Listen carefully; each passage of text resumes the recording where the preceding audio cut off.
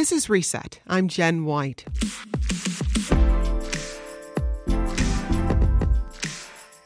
This morning, Chicago Mayor Lori Lightfoot's office sent out a one-line email to newsrooms across the city. It read simply, Mayor Lightfoot will hold a press conference to make an announcement. Shortly after, she fired the city's top cop, Aide Johnson. The move was particularly stunning in its timing. It comes just weeks ahead of his scheduled retirement. In a press conference this morning, Lightfoot said Johnson, quote, repeatedly lied to her. Today I'm announcing that I terminated Aide Johnson's employment as superintendent of the Chicago Police Department for cause effective immediately. It has become clear that Mr. Johnson engaged in a series of actions that are intolerable for any leader in a position of trust, particularly the head of the Chicago Police Department. With me now for more on this developing story is WBEZ criminal justice reporter Shannon Heffernan. Hey, Shannon. Hey. Okay, how much detail did we get about why Mayor Lightfoot says she's firing Aide Johnson? So we didn't get a ton of detail, but let me set up what we do know so far and what's happened so far. In October, Aide Johnson was found asleep in his car at around 12:30 a.m. Police were responding to a 911 call and found him. Johnson said he had forgotten to take a medication. He's been having some health problems recently, and that medication led him to become sleepy and pull over in his car. His spokesperson said it was not related to alcohol, although Johnson did say he had a couple of drinks that night. Johnson requested an investigation. As we heard, the Inspector General did an investigation, essentially, shortly after that, Johnson announced his retirement. He said he would be retiring at the end of this month. There was sort of a spirit of celebration of the time that he had done. And then this new information seems to hint that there was something in the Inspector General's report that Lightfoot did not know at that time, and now he will be fired immediately. Well, let's hear a little bit more from that press conference this morning. Aide Johnson intentionally lied to me several times, even when I challenged him about the narrative that he shared with me. He maintained that he was telling the truth. Had I known these facts at the time, I would have relieved him of his duties as superintendent then and there. I certainly would not have participated in a celebratory press conference to announce his retirement. Mr. Johnson failed the hardworking members of the Chicago Police Department. He intentionally misled the people of Chicago, and he intentionally misled me. None of that is acceptable. So a much different tone than that original announcement of his retirement. Right. You heard in that clip her talking about, I certainly wouldn't have participated in a celebration of him. At that press conference, when he announced his retirement, she was gushing over him, talking about his integrity and how good he had done as an officer. So a real switch in tone. Today, when she was talking, she seemed visibly angry and upset at him. She mentioned that he couldn't be part of the old Chicago way. We know that Mayor Lightfoot campaigned to end corruption in Chicago. So this is potentially something that could be embarrassing for her if she didn't take immediate action. She also talked about how rank and file officers are held accountable when they do something wrong. And often the higher-ups who may have even directed them to do whatever thing that they got fired for aren't held accountable. So she felt a real need to hold leadership accountable when they had done something wrong. And that was part of the question around this event of him being found in his car, was how officers who responded to the scene, how they reacted to finding him there. Just remind us a little bit of what happened. So he was found asleep in his car in response to this 911 call, and officers let him go home that night.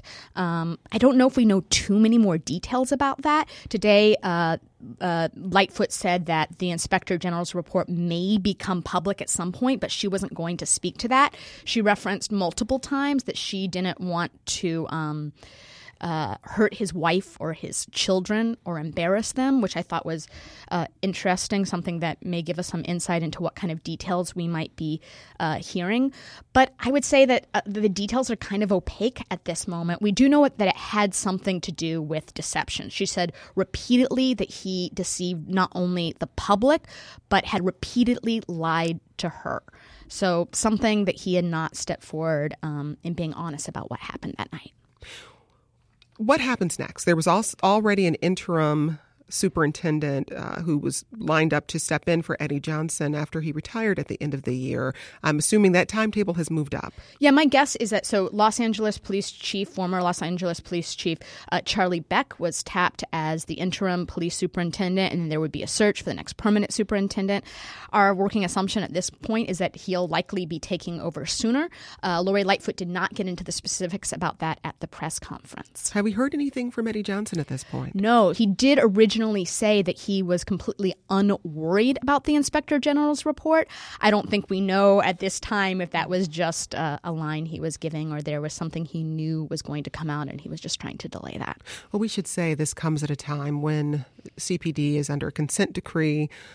Some of the benchmarks for that consent decree have already been missed. It's being overseen by a federal judge. Seems like a very complicated time for the police department. Yeah, I think this is a really important time for the Chicago Police Department. We recently entered the consent decree, as you mentioned. I think the shadow of Laquan McDonald still hangs over the Chicago Police Department. And I think part of the reason you can imagine that Lori Lightfoot felt the need to be so firm today is if the police department isn't perceived as being honest and living up to the highest integrity possible, this is a real rough moment where that trust that they're working hard to repair or saying they're working hard to repair could be broken. It's really fragile at this moment. Well, and this complicates the transition as well. And I wonder what you think about this leadership change. It's a much different transition if the superintendent retires and an interim steps in. It's another thing if he's fired just a few weeks before he's scheduled to retire. I would assume that would upset the structure somewhat of CPD. Any insight into that? I think it makes it much more fraught and much more delicate. But I also think, it was already so fraught and so delicate, and there are already so many problems we're discussing in the Chicago Police Department. In terms of how things play out on the ground, I'm not sure how much this is going to mean for the people that they're trying to repair trust with. I don't know how much this one more stick on the camel's back is going to mean for the general public. Well, will you be watching as this story continues to develop? Because it is very much a developing story. I will be curious how many details we get from the Inspector General and how quickly we get those details. I'll be interested to see if Johnson at this point changes his story or if he just waits for those details to come up from the Inspector General. I'll be interested really in how a lot of rank and file police officers respond to this. As Lori Lightfoot alluded to in her speech, often rank and file officers are held accountable for mistakes that they make, even while higher ups were involved and are not held accountable. So I'll be curious to see what it means to folks in the rank and file to see Johnson held accountable in this moment. If they rush to his defense or if they feel like this is a sign that leadership will be held accountable in the same way they are. So I'll be interested to see how those folks respond. That's WBEZ criminal justice reporter Shannon Heffernan. And for more on this story as it develops, continue listening to WBEZ on 91.5 or visit WBEZ.org. Shannon, thanks. Thank you.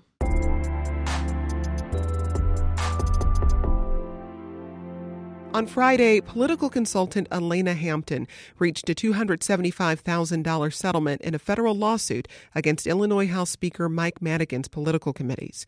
We should note that the settlement also says the Madigan committees are not admitting liability or wrongdoing. The settlement comes nearly 2 years after Hampton came forward with allegations of sexual harassment against a former top aide to Madigan.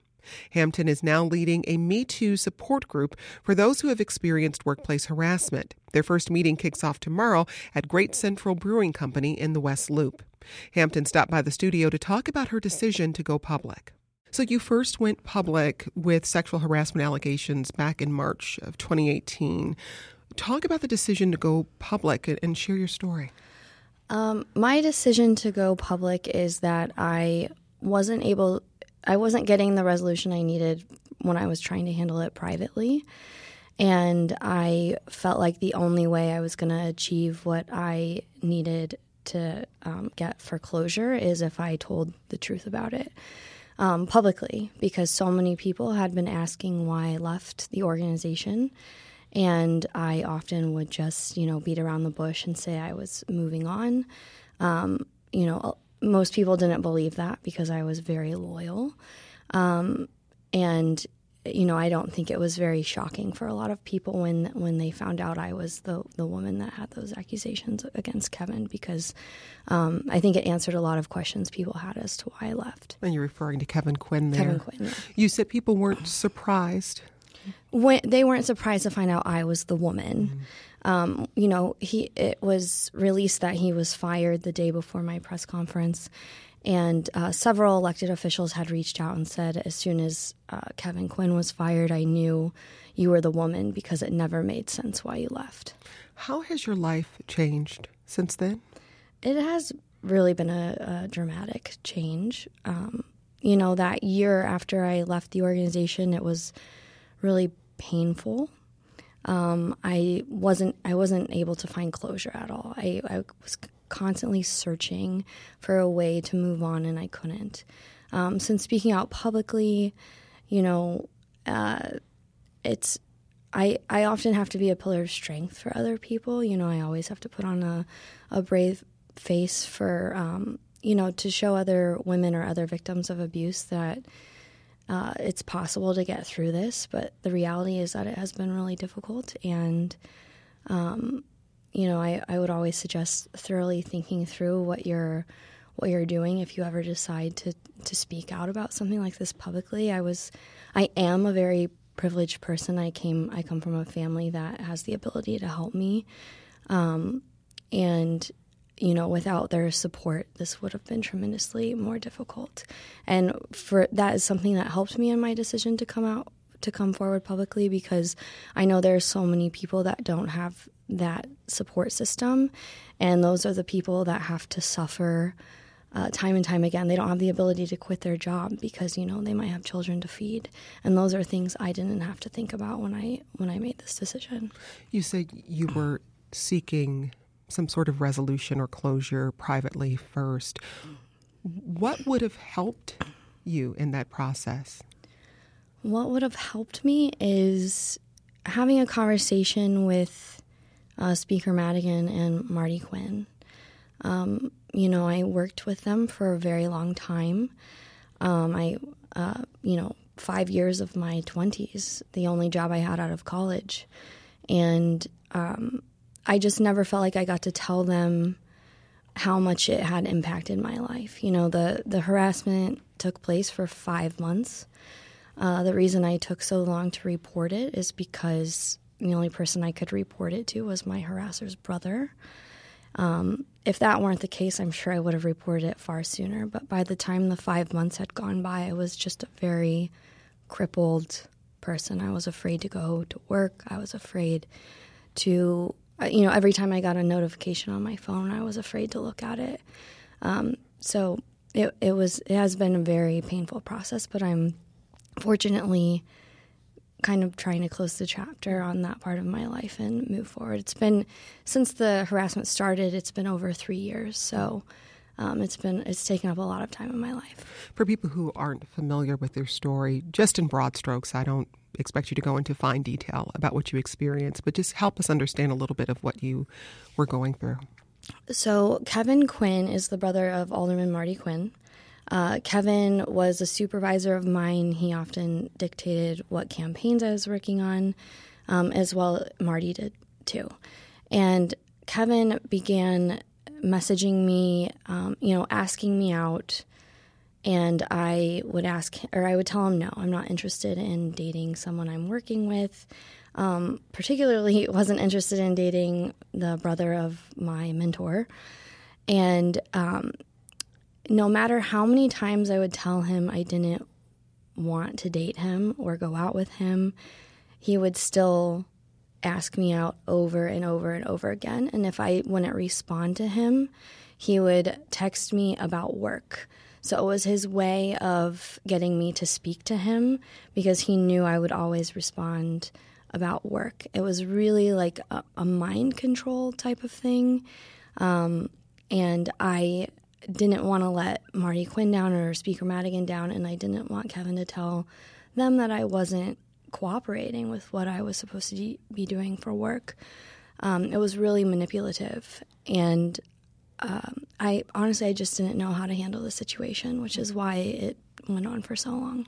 You said you weren't comfortable going to your direct supervisor, but did you find other people in Springfield who you could talk to or seek advice from? Yeah, there are so many people that knew about it. I sought advice from many people that worked in the organization, from elected officials that I've worked with in the past, from friends, and the reality is that no one knew what to do. I think there are people who wanted to be helpful, but given how powerful Speaker Madigan is and the fear that people have of him, no one was willing to go to, a top administrator and say, hey, this is happening. We need to help her. And when I tell you that a lot of people knew about it, I mean at least 30 people knew about it, including probably 10 people that actually work in the organization itself. As I mentioned earlier, you did receive a settlement. The political organizations, political committees are not admitting liability or wrongdoing. Kevin Quinn was fired.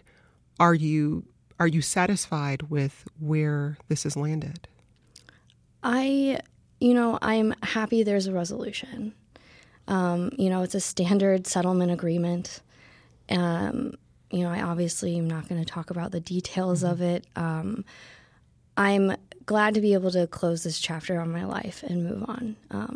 I was 27 when this started, and I'm 30 now.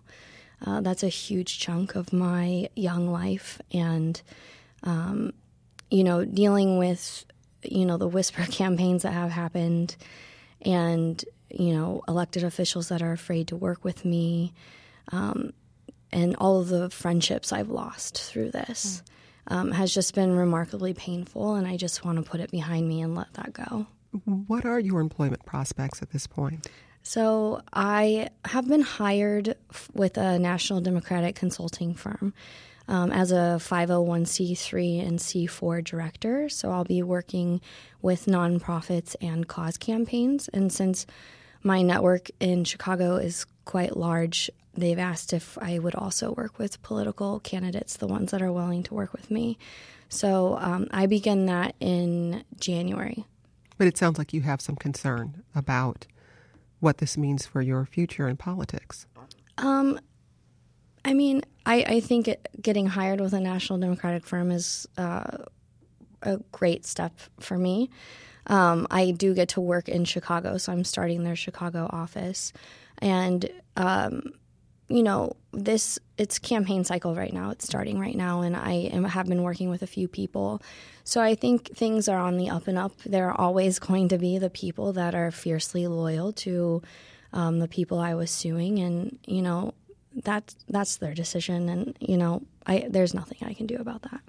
So it's been reported that of the overall settlement, you'll receive $75,000, but the rest of it will go toward legal fees as well as donations to the Time's Up Legal Defense Fund. Talk about how you'd like to see that money used. So the legal fees, the $80,000 that's going to Time's Up is actually because Time's Up was helping pay for my legal fees during the litigation. I'm a client of Time's Up, and they've been very supportive and helped move that case along because my attorneys were working unpaid essentially for almost 2 years. So, I'm happy with how that landed. My attorneys worked very hard, and they deserve every penny that they got. You've organized a Me Too meetup tomorrow in the West Loop, and the event is open to anyone who's been affected by workplace harassment. Why was this an important next step for you? It was important because the hardest part of this situation for me was the recovery aspect. I think we have organizations that exist to help, women pay for legal fees or pay for PR, like Time's Up. They've helped in both of those aspects for me. But there never seems to be a landing spot for victims, and that's where I've struggled the most. And I haven't sought therapy very much throughout this process, and that's because in my lawsuit I was seeking damages for emotional distress and mental health trauma. And if you're seeking damages for that, discovery notes in therapy are discoverable in a lawsuit. So I found that caused me additional anxiety, the thought of going to a therapist and those notes being, submitted to discovery. And it was already very invasive. My text messages were tracked and my emails were tracked. It was extremely invasive. So NPR wrote this profile on me in September, and it was about my, emotional and mental health struggles through this. And people reach out to me on social media all the time. And one woman said, I'm in a similar situation. I've been searching for a support group and I can't find one. And I just thought, who else to do it than me? So I put together this event tomorrow.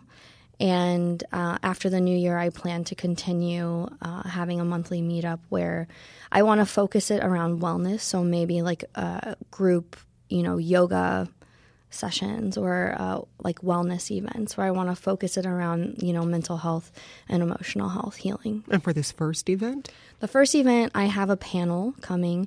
So I have someone coming from Women Employed who helped work on the sexual harassment legislation that passed this year.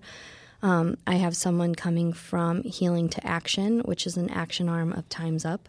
So she's going to discuss what Healing to Action does and then also the resources that Time's Up can provide. And then I have a woman coming to talk about diversity and inclusion because I think a lot of times these feminist movements leave some of the most vulnerable members of our society behind. And then I'm going to be moderating. And I also have a therapist coming. Now, you're also planning to launch a not-for-profit before the end of the year. What can you tell us about that? So I'm in the process of incorporating it as a nonprofit. It takes quite a bit of time with the IRS, but what I plan to do is have a foundation that helps pay for recovery treatment options for victims of workplace harassment and abuse. And I'm going to start it off as the recovery options being, traditional therapy, trauma-informed yoga, and trauma-informed meditation, because I don't think recovery looks the same for everybody. So I want to make sure I'm reaching different types of people with what they need.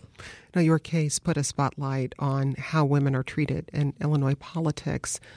To your mind, what would you like to see policymakers do to combat sexual harassment in Springfield? Well, I think what I would like to see first and foremost is them even saying that something wrong happened. I'm in a position here still to this day where Kevin Quinn was just paid $30,000 after he was fired by close allies, and still very few Democratic legislators have said anything about it. And it's really disappointing. And what do I want them to do? I want them to just take a stand and say, this is wrong. And moving forward, I'm going to be talking to legislators about the issue I was just telling you about, therapy notes being discoverable in a lawsuit for this.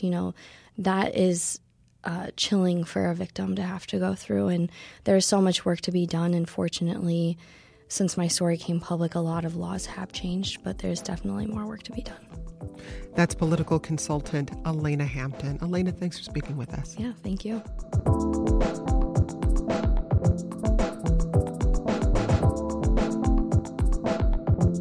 That's it for Reset. Keep in touch with the show via Twitter. We're at WBEZ Reset, and I'm at J White Pub Radio. I'm Jen White. Thanks for listening, and let's talk again soon.